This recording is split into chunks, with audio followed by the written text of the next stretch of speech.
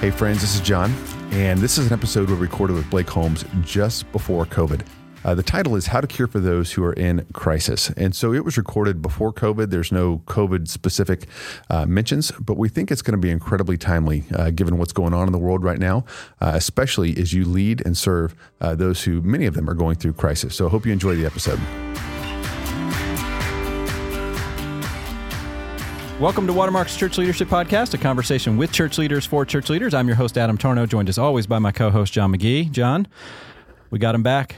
By popular demand, Blake Holmes. Yeah. Hey, friends. How are we doing? Welcome to the podcast studio. I feel like our audience knows you quite well. Many personal details. I think there's one they don't know as it relates to Adam. I'm scared of what you're going to say right now. You know, it was a beautiful moment. You were an important moment in our friend Adam Tarnow's life. You were my there. wedding. Yes, did. That's right. I did, yes. Didn't I? Yes, I did. So here's another fun fact. I paid him nothing for it.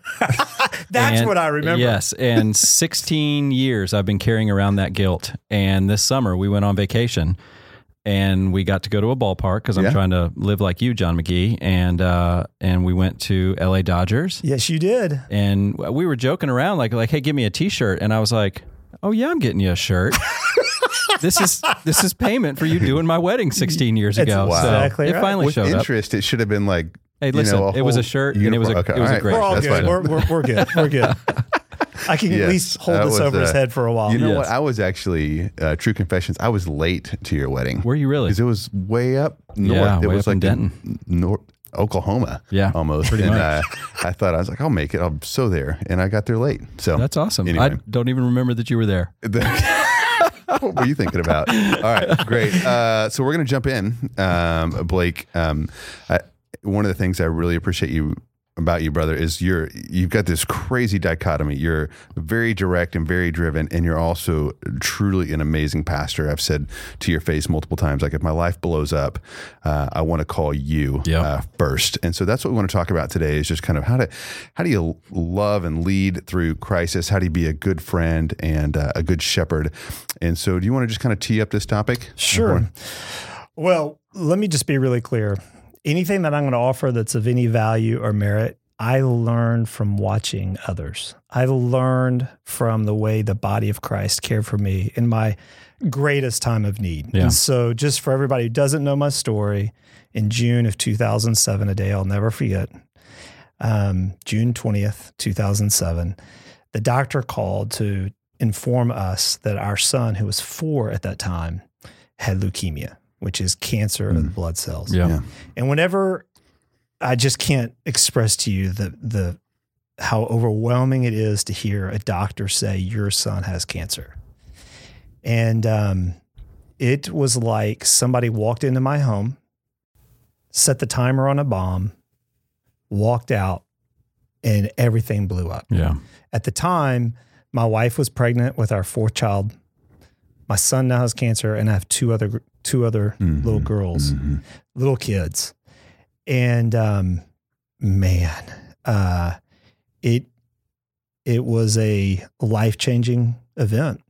Now, I want to be really clear, and I need to say this up top, because one time, as you guys probably remember, I told this story. Yep.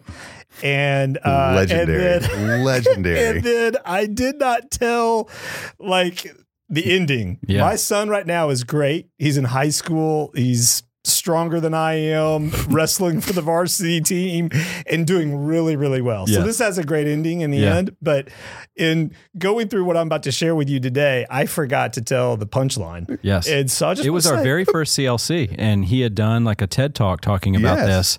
I remember I came up after him to do a talk about culture and fun and Farkling, and I didn't connect the dots. And that session gets over, and everybody's like, is his son okay?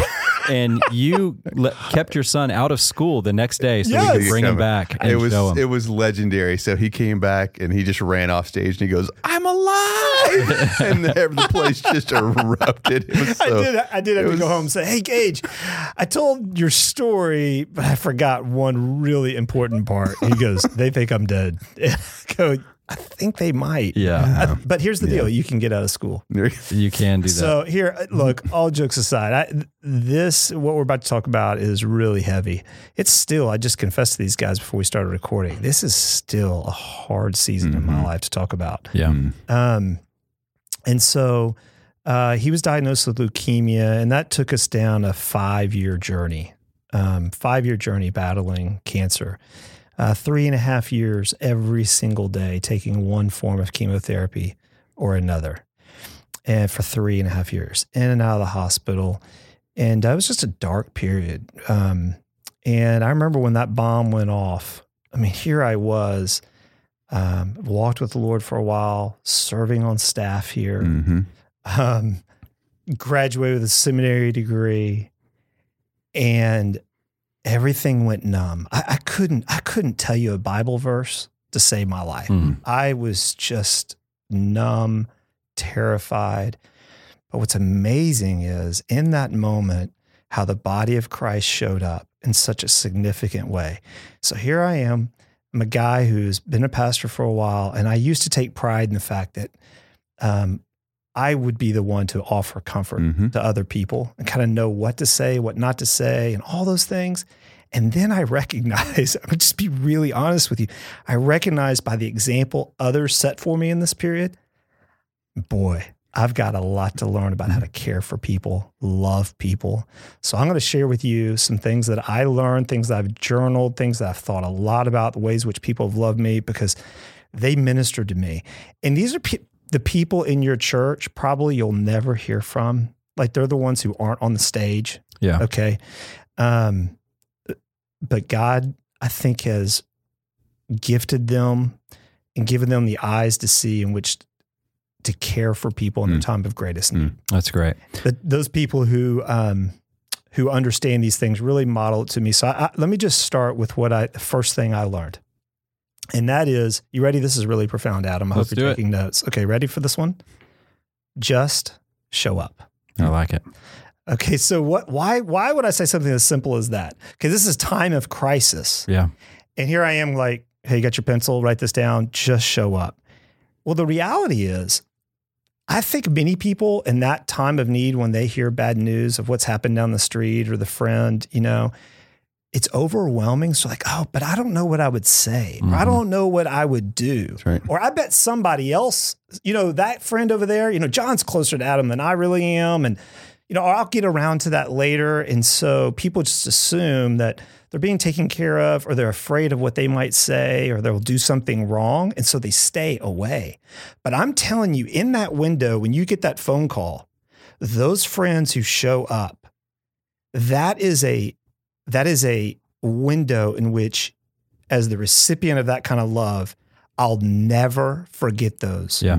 I'll never forget those who are at my door. I'll never forget those who showed up that night at the hospital. I'll never forget it. Yeah. Never. And it really was, it's the ultimate expression of empathy, right? Like sympathy just says, I feel bad for you. And empathy says, I'm going to feel with you. Yep. And I'm going to get into whatever situation you're facing right now. And it's an expression of love and empathy to go, I'm just going to show up. And that's what I'm going to do. And it communicates a lot. Yeah. And, not all moments are created equal in somebody's life. They're just not. That's exactly right. They're just not. And so Blake, listen, by God's grace, and I'm still a young man, like we've not had our cancer story yet or those kind of things. But I've been on the other side, and what's reported back is, hey, John, I remember when you showed up the time my whatever happened. And you know what's interesting? No one ever says, and I remember what you told me. Like, no, I don't think I really have ever heard that. It's like, I remember you came when this happened. That's exactly and that meant a lot. So just to echo your point there. And so, coincidentally, this morning I was reading through Job. I started Job this morning. And I'm not comparing my situation to Job, but I was sitting there and I was reflecting on, Job's friends get a really bad rap. Yeah. But if you read the very beginning of that story, it's quite remarkable. His friends show up and they weep with him and they show love and compassion. The problem is, and this is going to get to my second point, after you just show up, are you writing this down, Adam? No, I know what you're going to say. Okay. I like it. Resist the urge to say something profound. So Job's friends, their problem they ran into was they opened their mouth. That's right. Yeah. That's exactly right. They started to speak. They started talking. That's right. They were doing so good. And I'm just telling you what happens of what people say when they show up. It's you don't have to say something profound. You don't have to fix it. Be okay with the silence. Just show up, listen, and here's what I'm begging you to do. Avoid all the cliches. Yeah. Just avoid all the church marquees that you've read that sound really neat and you want to sound like say something. Just resist the urge to say something profound. And I will tell you, I'll give you two stories. I ran into a friend of mine who I loved and a mentor. I hadn't seen him in years. And I was in one of those dark moments. I was lonely and sad, profoundly sad. And I saw this man walk into this bagel shop where I was, and I thought, oh man, I've got to go tell him. I just want to hug this man. I love this man. Yeah. And I went and I said to him, I go, hey, my son, he's 4. We just found out he had cancer. And I remember he looks at me and he says, Holmesy, God won't lead you to what he can't see you through. And I thought, bro, I'm telling you, I don't know if my son's going to live. He's got cancer. And I felt like you just tried to put a bow on it. Right. I feel like you just tried to make everything okay. Yeah. And listen, I'm going to be really clear. Don't misinterpret me. Okay. I believe in the inspiration of Scripture. I believe in the sufficiency of God's word. But I don't need you to Romans 8:28 me in that moment. Right. Okay. There is something incredible about John 11. This is the first verse you memorized, Mickey. And you remember it, right? Mm-hmm. Jesus wept. Mm-hmm. Okay. He didn't go in and go, hey guys. I mean, Jesus wept. I think there's something about that I just wish my friend would have hugged me. I wish he would just said, hey, Blake, I know that's really hard. I know that's really hard. I am so sorry. And so that's the picture, that contrast to where I'm talking to a friend of mine on the phone. He lives in Oklahoma, and I'll never forget this. I'm sharing with him kind of the details of what we're going through, how overwhelming it is. And I remember him saying to me, he says to me, Blake, if at the end of this, I don't care if you are 300 pounds overweight and go into AA, you hold on to Jesus, man, and you're going to win. And those words were so freeing to me, because what he was saying to me is, hey, Blake, you don't have to be the super pastor. You don't have to try to put a bow on this yourself. You don't have to try to be Superman. Just, bro, hold on to Jesus. And it's okay to grieve. Yeah. It's okay to grieve.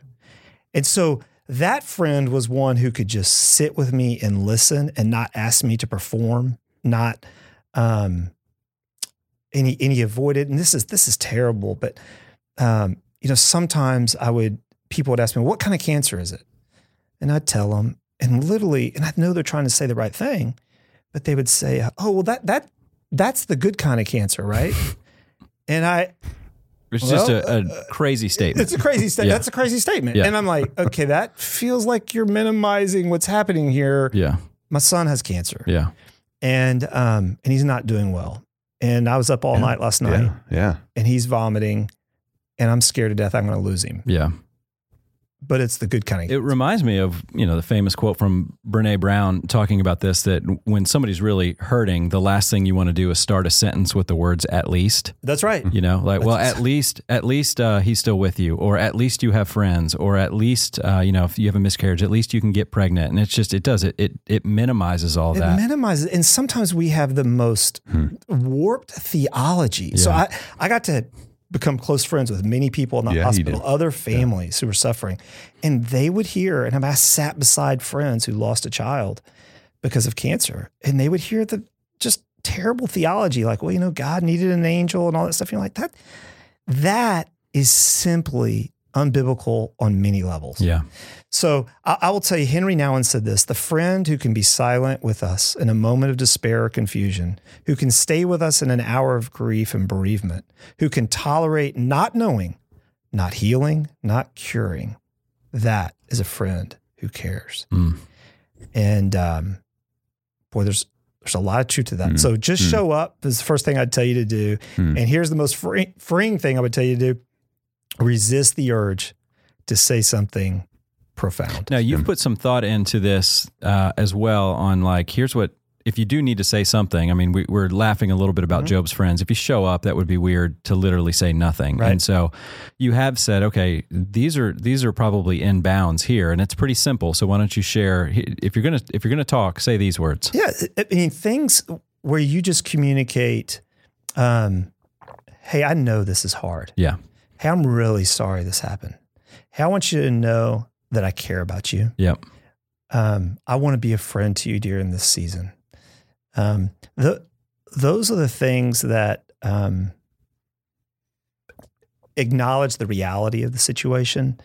And that's the third point, is be comfortable with the reality of the situation. That's you good. just don't want to be flippantly optimistic, offer pep talks like, oh, well, this is the better kind of cancer. Or I've got a friend who has a son and he went through and, and you're just like, well, and they tried a new essential oil. That's right. Yeah. That's exactly right. Yeah. And truly, I heard that. I was given, here's what you should do. Go to Mexico. And you're just like, I know you're trying to help, but it's not helpful. And don't try to take God off the hook. He doesn't need you to defend him. It's good. It's good. You don't try to fix it. You just respect the grieving process. The friends I clung to were the friends like the one I told you about who just called and said, hey, man, you just hold on to Jesus. I had some close friends who literally for over a year, every Thursday we get together for lunch. I remember these times, these Thursday was my respite. Mm-hmm. So keep in mind, at one point, my wife is in the hospital with our newborn. I've got 2 daughters at home and my son is at the hospital at Children's. I've got 2 hospitals to choose from, 2 daughters at home, and a full-time job. Yeah. Okay. You can't win. No. And I'm grieving. I'm grieving. But on Thursdays at lunch, I just would sit with a couple of my friends and they were amazing. And just go, hey man, how you doing? So good. And I just talked and they would not interrupt. I look back on that time like, man, I mean, they were just patient and listen. And it was just good to have somebody listen, ask me how I was doing, and tell me they love me. They're praying for me. They knew it was hard. And hold on. Yeah. Hold on to Jesus. John, why do we overcomplicate this so much, though? Because it seems so simple, but yet profound at the exact same time. Yes, our friend Robbie Rice says your best ability is your availability. So you just show up. You resist that urge to say something profound. You're comfortable with the reality of the situation. Why, as leaders, do we want to go in and just try to play the superhero? I'm sure there's a better answer than this one, but I think a leader a lot of times feels like they have to say something. All eyes are on them, and something really amazing needs to come out of their mouth that will fix everything in your language. Blake put a bow on it. I think that would be part of it. And I think also when we're nervous and we're not sure, we just start talking. That's right. Yeah. And it's as opposed to just sitting there and praying. You can just pray with someone as you don't have to say anything. Just be with Blake as he's grieving, and just pray, and that would be a way better friend to him. And Blake, I'm trying to listen, knowing the story and having kind of walked alongside you. The one thing I just want to make sure our listeners don't misunderstand is you did cling to Scripture, and it wasn't just be silent. I remember you just kind of anchoring yourself in Scripture, and people were calling you. They weren't throwing trite Bible verses that God's going to make everything. Right. But I remember you making a conscious. It wasn't a complicated faith. That's right. But you were anchoring yourself in Scripture. That's exactly right. So there were some passages that I did cling to, that my friends gave me. Yeah. Like I said before, my mind was blank. I was numb. But I remember one very kind friend who was closer to Rebecca Lee, right? Mm-hmm. She would just leave notes in our home of, hey, I'm praying for you. Yeah. And she'd write out a passage of scripture. She'd put a verse, a psalm, maybe a common place like near the phone, or when we'd open up our cupboard. I think, in fact, I'm not kidding, I think there's a verse that she put when you open up the pantry door. I think it's still there. That's awesome. Of just like, hey, God's not silent. Yep. He's not surprised. He remains on his throne. And I just remember friends who would give me verses, and they weren't trying to be profound. They weren't lecturing, teaching, trying to offer an apologetic.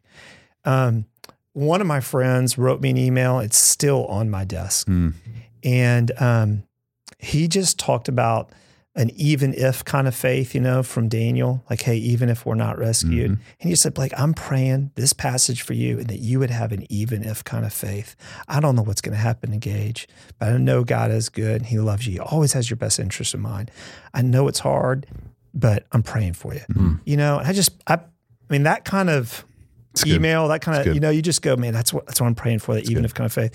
But two specific passages. I lived in the Psalms. I lived in the Psalms because the Psalms really do capture that raw emotion, and they give you permission to grieve. Yeah. That's what I love about the Psalms. It's really good. But so Psalm 61 was one of those passages where he says, hear my cry, O God, listen to my prayer. From the end of the earth, I call to you when my heart is faint. Lead me to the rock that is higher than I. For you have been my refuge, a strong tower against the enemy. That picture of lead me to the rock that is higher than I just always picture, you've been mountain climbing, you've been hiking. And I just always picture that day when you're just exhausted and all you do is you just see uphill. You just see a hard climb because you're down in this valley and you think that's going to be so hard to get from here to up there. And there's this sense of like, Lord, you're going to lead me to this place of stability. You're going to lead me to this high point, this high ground where I'm going to be able to one day see again and find this position of strength in my life. And I'm confident you can get me there. So Psalm 61 is a great one. And then my prayer throughout the whole time and in the passage that really spoke to me the most that I clung to, because this is what I prayed, although I didn't always demonstrate, but I always prayed that I could hold to this, was the faith that was expressed in Habakkuk 3. You remember Habakkuk, right, John? You remember Old Testament? Yeah. All right. I'm no Hebrew scholar, but yes, like you are, Blake, but I am familiar with it. All right. So listen, this really is beautiful. Listen to this. Habakkuk 3 says, though the fig tree should not blossom, nor fruit be on the vine, the produce of the olive fail, and the fields yield no food, the flock be cut off from the fold, and there be no herd in the stalls. I mean, that is disaster in every way. That's bleak. That's bleak. Okay. Yet I will rejoice in the Lord. I will take joy in the God of my salvation.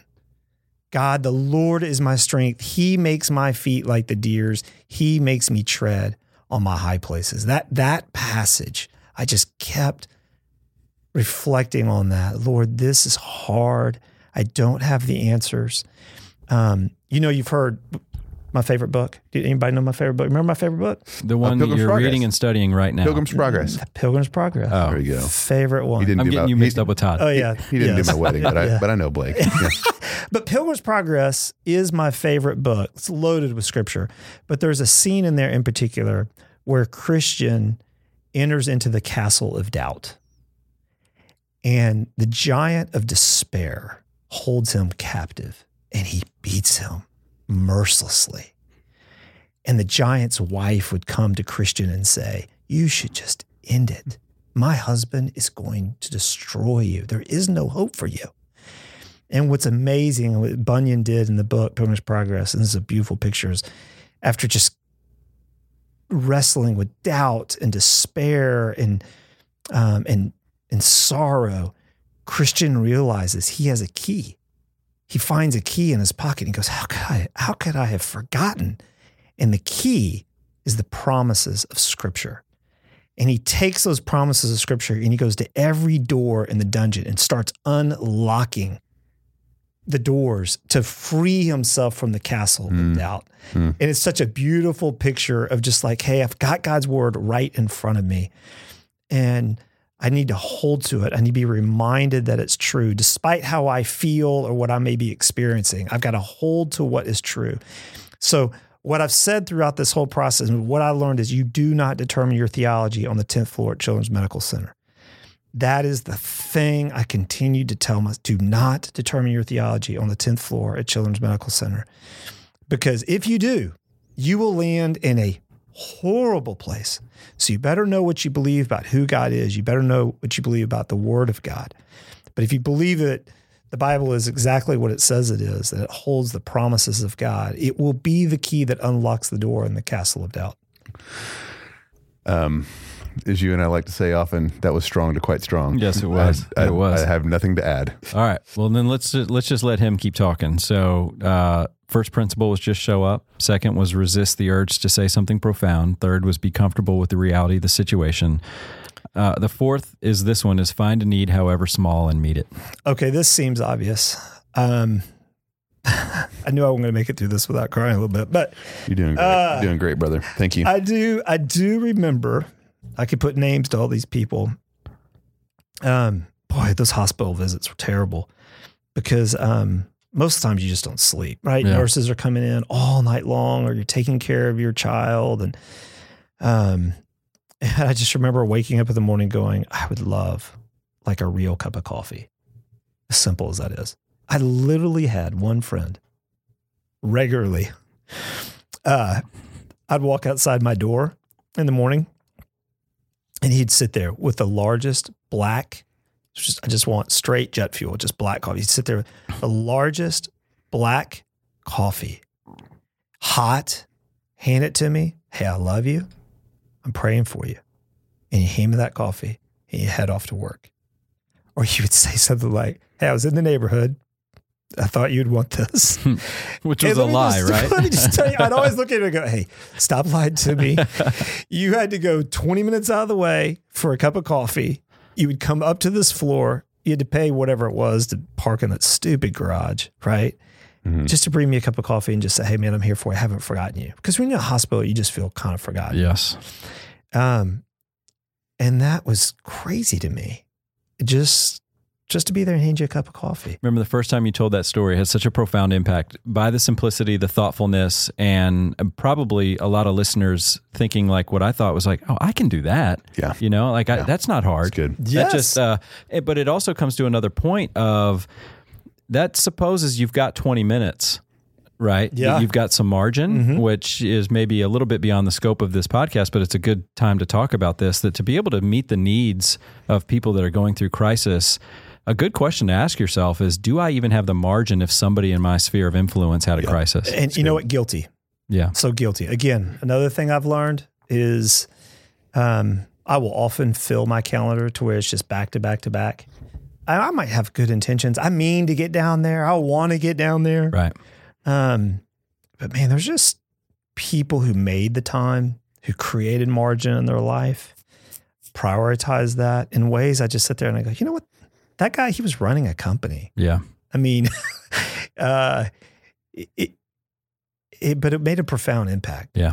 And I would tell you, there's something you can offer to someone. So this is what we typically do. Okay. This is what we typically do. This is why I said, hey, find a need, however small, and then meet it. What we typically do is we go down there and we go, hey, if there's anything I can do to help, let me know.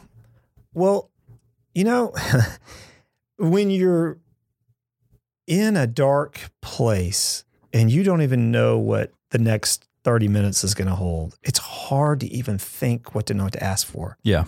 Let me just give you random. Can I just give you just Please, real quick? Please. Tangible things. And this is where I just sit there and I go, I was never a friend to people. Right. Give me an F beforehand because these people are killing me.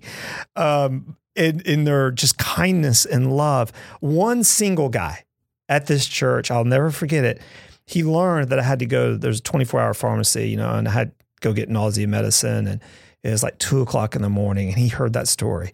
And he came to me and he goes, Holmes, the thought of you leaving your family right now at 2:00 in the morning, to go get nausea medicine? You're going to the drugstore? That's crazy. Yeah. He goes, here's my cell phone number. I live by that drugstore. Please. He says to me, I'm single. I don't have a family. Yeah. Like, call me. You should never go to the drugstore. Okay. After bedtime, just call me. I'll bring it. I'll be there. And I just thought, God bless you, man. Mm. I mean, thank you. You know, I mean, I was like, okay, I'm going to call him. I've got his number. So when I have to leave this house again, I'm just going to call him. My sister-in-law, God bless her, smart as a whip. Okay. Law degree, accounting degree. She's just bright. I was overwhelmed. And anybody going through a situation like this is going to be overwhelmed by the insurance needs and all the medical bills. It is that in and of itself is a job. And I think that was the thing that created one of the biggest stressors in my life. Hey, how do I follow all this? And she heard that. And she came over, she grabbed a stack of our bills and all that insurance. She goes, give that to me. I'll take care of all of it. Wow. And I was like, well, you gotta be kidding. So literally for years, every week she'd come, she'd grab our mail, she'd take all that. She'd go fight the insurance company. And the insurance company. That's another podcast. That's another podcast. No, she's calling again. She's calling again. And I'm just telling you, but so, like I said, she's a lawyer. She's an accountant. So she was like, hey, Blake, what's hard for you. That is so easy for me. Good. Like I got it. And you know what? She's like, honestly, I can't cook. I'm not going to bring you a lot of meals, but you know what? Give me the insurance company. And so I was sitting there going, God bless you. Yeah. I mean, and so, and now let me just tell you even one more that just goes, well, that's just crazy. Right. There was a neighbor down the street. We had many hospital visits, like I said. This is crazy. Checked him in on Christmas Day, 1 year, just missed holidays at times. And I mean, what kid wants to go be checked in the hospital the morning of Christmas, right? But this one particular year, Gage's birthday is right around Halloween, and we went in. And it was the week of his birthday and Halloween or whatever. And he didn't get to go trick-or-treating because we're at the hospital. Well, this neighbor down the street, this is crazy. She finds out. She comes down and she goes, hey, you know what? A 4-year-old kid, I hate the fact that he missed Halloween and all that you're going through. So here's what we're going to do. Next week, if he's well, that whole block down the street, both sides of the block, I've put candles outside each home. There's a bag with a candle in it. It's like a little jack-o'-lantern, Yeah. And everywhere where you see one of those candles lit, that family's ready. Mm. So we were dressed up in November. Dressed up in Halloween gear so he could go trick-or-treating. And we went door to door and they kept their Halloween stuff up. Oh my gosh. Okay. People kept their Halloween stuff up. And they were like, hey, absolutely. And there's this name.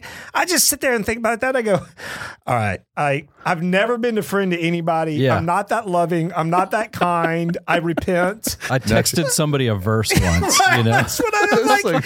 I just don't even know how to love people. And it just killed us. I look back on that and and Gage felt like he had Halloween. And my other kids got to go trick-or-treating with us as a family. So and I just looked at her and she goes, that was so easy. We just kept candy by our door. And I go, no, you just have no idea. Yeah. So good. Well, and I think too, those families had a great time doing that, and I listen, your sister-in-law going toe to toe with insurance. I mean, that might've been red meat to her. She may have loved it. I don't know, but that was work. Mm-hmm. But I bet you it was also, I bet there also was some joy, and that window generally opens and shuts, and you have a brief window there to do that. And I think if you're walking with someone, kind of one of the mindsets is, hey, this isn't forever. Mm-hmm. I've got a brief moment here. That's right. And I can find joy in serving. Like I will bet you, I don't know this to be true, but when your friend couldn't bring you a cup of coffee again, right. 2 things were true. One, he wished he could. Right. And 2, he was so glad every single time he said yes to that and took that little detour, because the moment was over. The need was and it was not there. It was a fixed point in time. And so when you're walking alongside of somebody, just understand that you've got a brief moment. Oftentimes it could be years, but it probably, or it may be a lifetime. I don't know, but generally it's a brief moment. So maximize that, and you'll probably actually will find some joy in that. And to the point we made earlier, the person on the receiving end of that never forgets it. Yeah. Ever. Yeah. Ever. I want to speak to our community group, all of our community groups out there, those who have small groups or whatever you might call them in your church. And I want to be clear. Sometimes when it's something chronic, like chronic illness, like we experienced, if you're going through a crisis like that, that's going to overwhelm any group. So the best thing you could do is just delegate responsibilities. Don't become so overwhelmed with the needs. Just delegate responsibilities such that, hey, you know what? This person in the group is going to take care of maybe meals for a few weeks. This person in the group is going to take care of carpools for the kids. This person in the group is going to help with, childcare, whatever it is. Yeah. So that each person can contribute, but no one is overwhelmed. So that's what I would say is, as a pastor, what you could do is you could come and just provide just organizational leadership and go, hey guys, let me just give you a suggestion. Don't everybody try to do everything. There you go. What's helpful? And you know what? Why don't you do this for the next few weeks? You do that for the next few weeks. Are there other friends we could surround this family with? And you do it to where no one drowns. There we go. All right. Principle number 5, pray with and for. Yeah, this really, I think this goes a little bit with resist the urge to say something profound. There's something, you don't need to say something profound. You don't need to take God off the hook. You just go, hey, I know this is hard. I want you to know I love you. And I'd love to pray with you. Yeah. Maybe open up God's word, read Habakkuk 3, and just pray Habakkuk 3. Yeah. That's all. That's good. So really good. Even in your prayers, it doesn't need to be these and thous and profound. Just take that Psalm 61, Habakkuk 3, you read that and go, Lord, this is what I'm praying for the homes right now. Yeah. Lead them to the rock that is higher than they are, that they would know that you're with them and that you're trustworthy even in these hard times. Amen. And the power of prayer, never underestimate it. The power of prayer. I like that. All right, last one is to follow up. So why don't you just share some of your story and how you saw that play such a big role? Yeah, there are certain milestones. One of Gage's close friends lost her battle with cancer, and every year, you can't do this with everybody. I get that. Todd likes to say, you're just using the story of the Good Samaritan. Hey, that's your ditch. Like Adam, you came across this person in need. That's kind of the ditch, the person you need to tend to. But Gage lost a friend to cancer, and it's heartbreaking for all of us. But to this day, every year when that date rolls around, marking that anniversary of when she passed away, I just reach out to my friend, her dad, and just say, hey, man, I just praying with you. I just want you to know I love you. God's good. And we talk, we catch up and talk about how our families are doing right now. And so I think when you remember those milestones, when you remember, hey, this is going to be the day where that treatment's going to be hard. Gage had multiple spinal taps. Just sometimes people just put it on their phone. Hey, it's Monday. It's a clinic day. It's going to be a spinal tap. It's going to be a breathing treatment. It's going to be all this horrible stuff. And just to, every once in a while, just say, hey man, I know it's a clinic day. Yeah. That kind of follow up when people would stay current. Again, we want to avoid hard conversations, but hey, how are you doing? How's Gage? I know you've got clinic coming up. I just want you to know I'm praying for you. those things mean a lot. Which I can understand that some would go, well, I don't want to remind them of this terrible anniversary or this tragic anniversary, or I don't want to remind them of their what they're going through, which may cause them to not want to follow up. And I think what I'm hearing you say is, no, that does communicate care when you do. It totally does. And you know what? You'll know if they want to talk about it or they don't, you know? Yeah. I mean, if that might be the door that opens up and then all of a sudden you've given them permission to really share. Yeah. And if they choose not to at that time, then be free. Yeah. You know? They'll appreciate the fact that you remember and that you love them.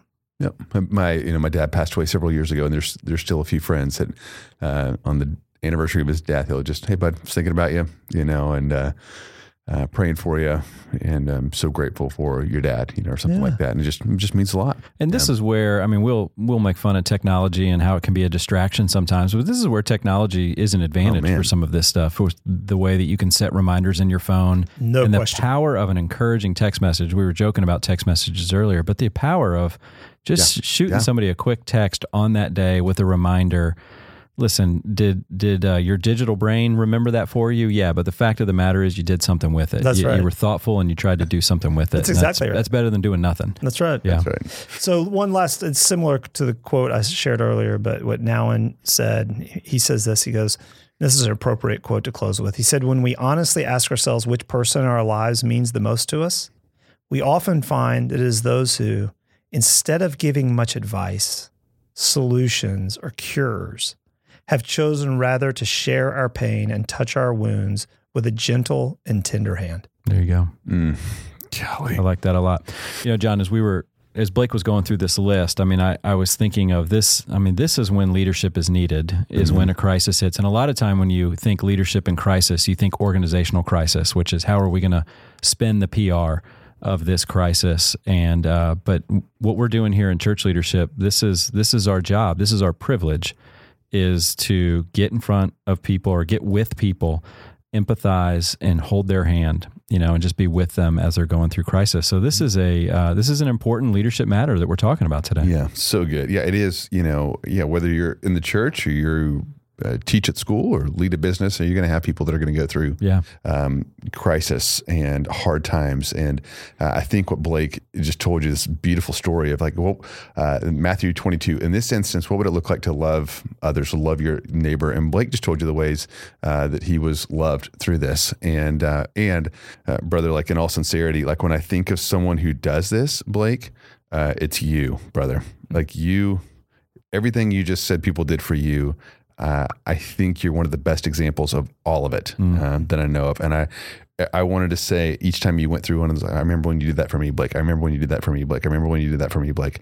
And you're amazing at this. And so I think that 2 Corinthians 1 is just true. And I've seen that in your life. So thanks for sharing. Yeah. Thanks for putting kind of wheels on what Matthew 22 would look like to be in action as a leader. Thank you. I think it'd be really, really helpful. You bet. Thanks for letting me be here. Well, if you have any questions or comments on today's episode or topics you'd like for us to consider for future episodes, feel free to contact us via email. We can be reached at clp@watermark.org. If you like what you heard today, please rate and review the show. That helps people find us. Thank you so much for listening, and we'll talk to you again next time.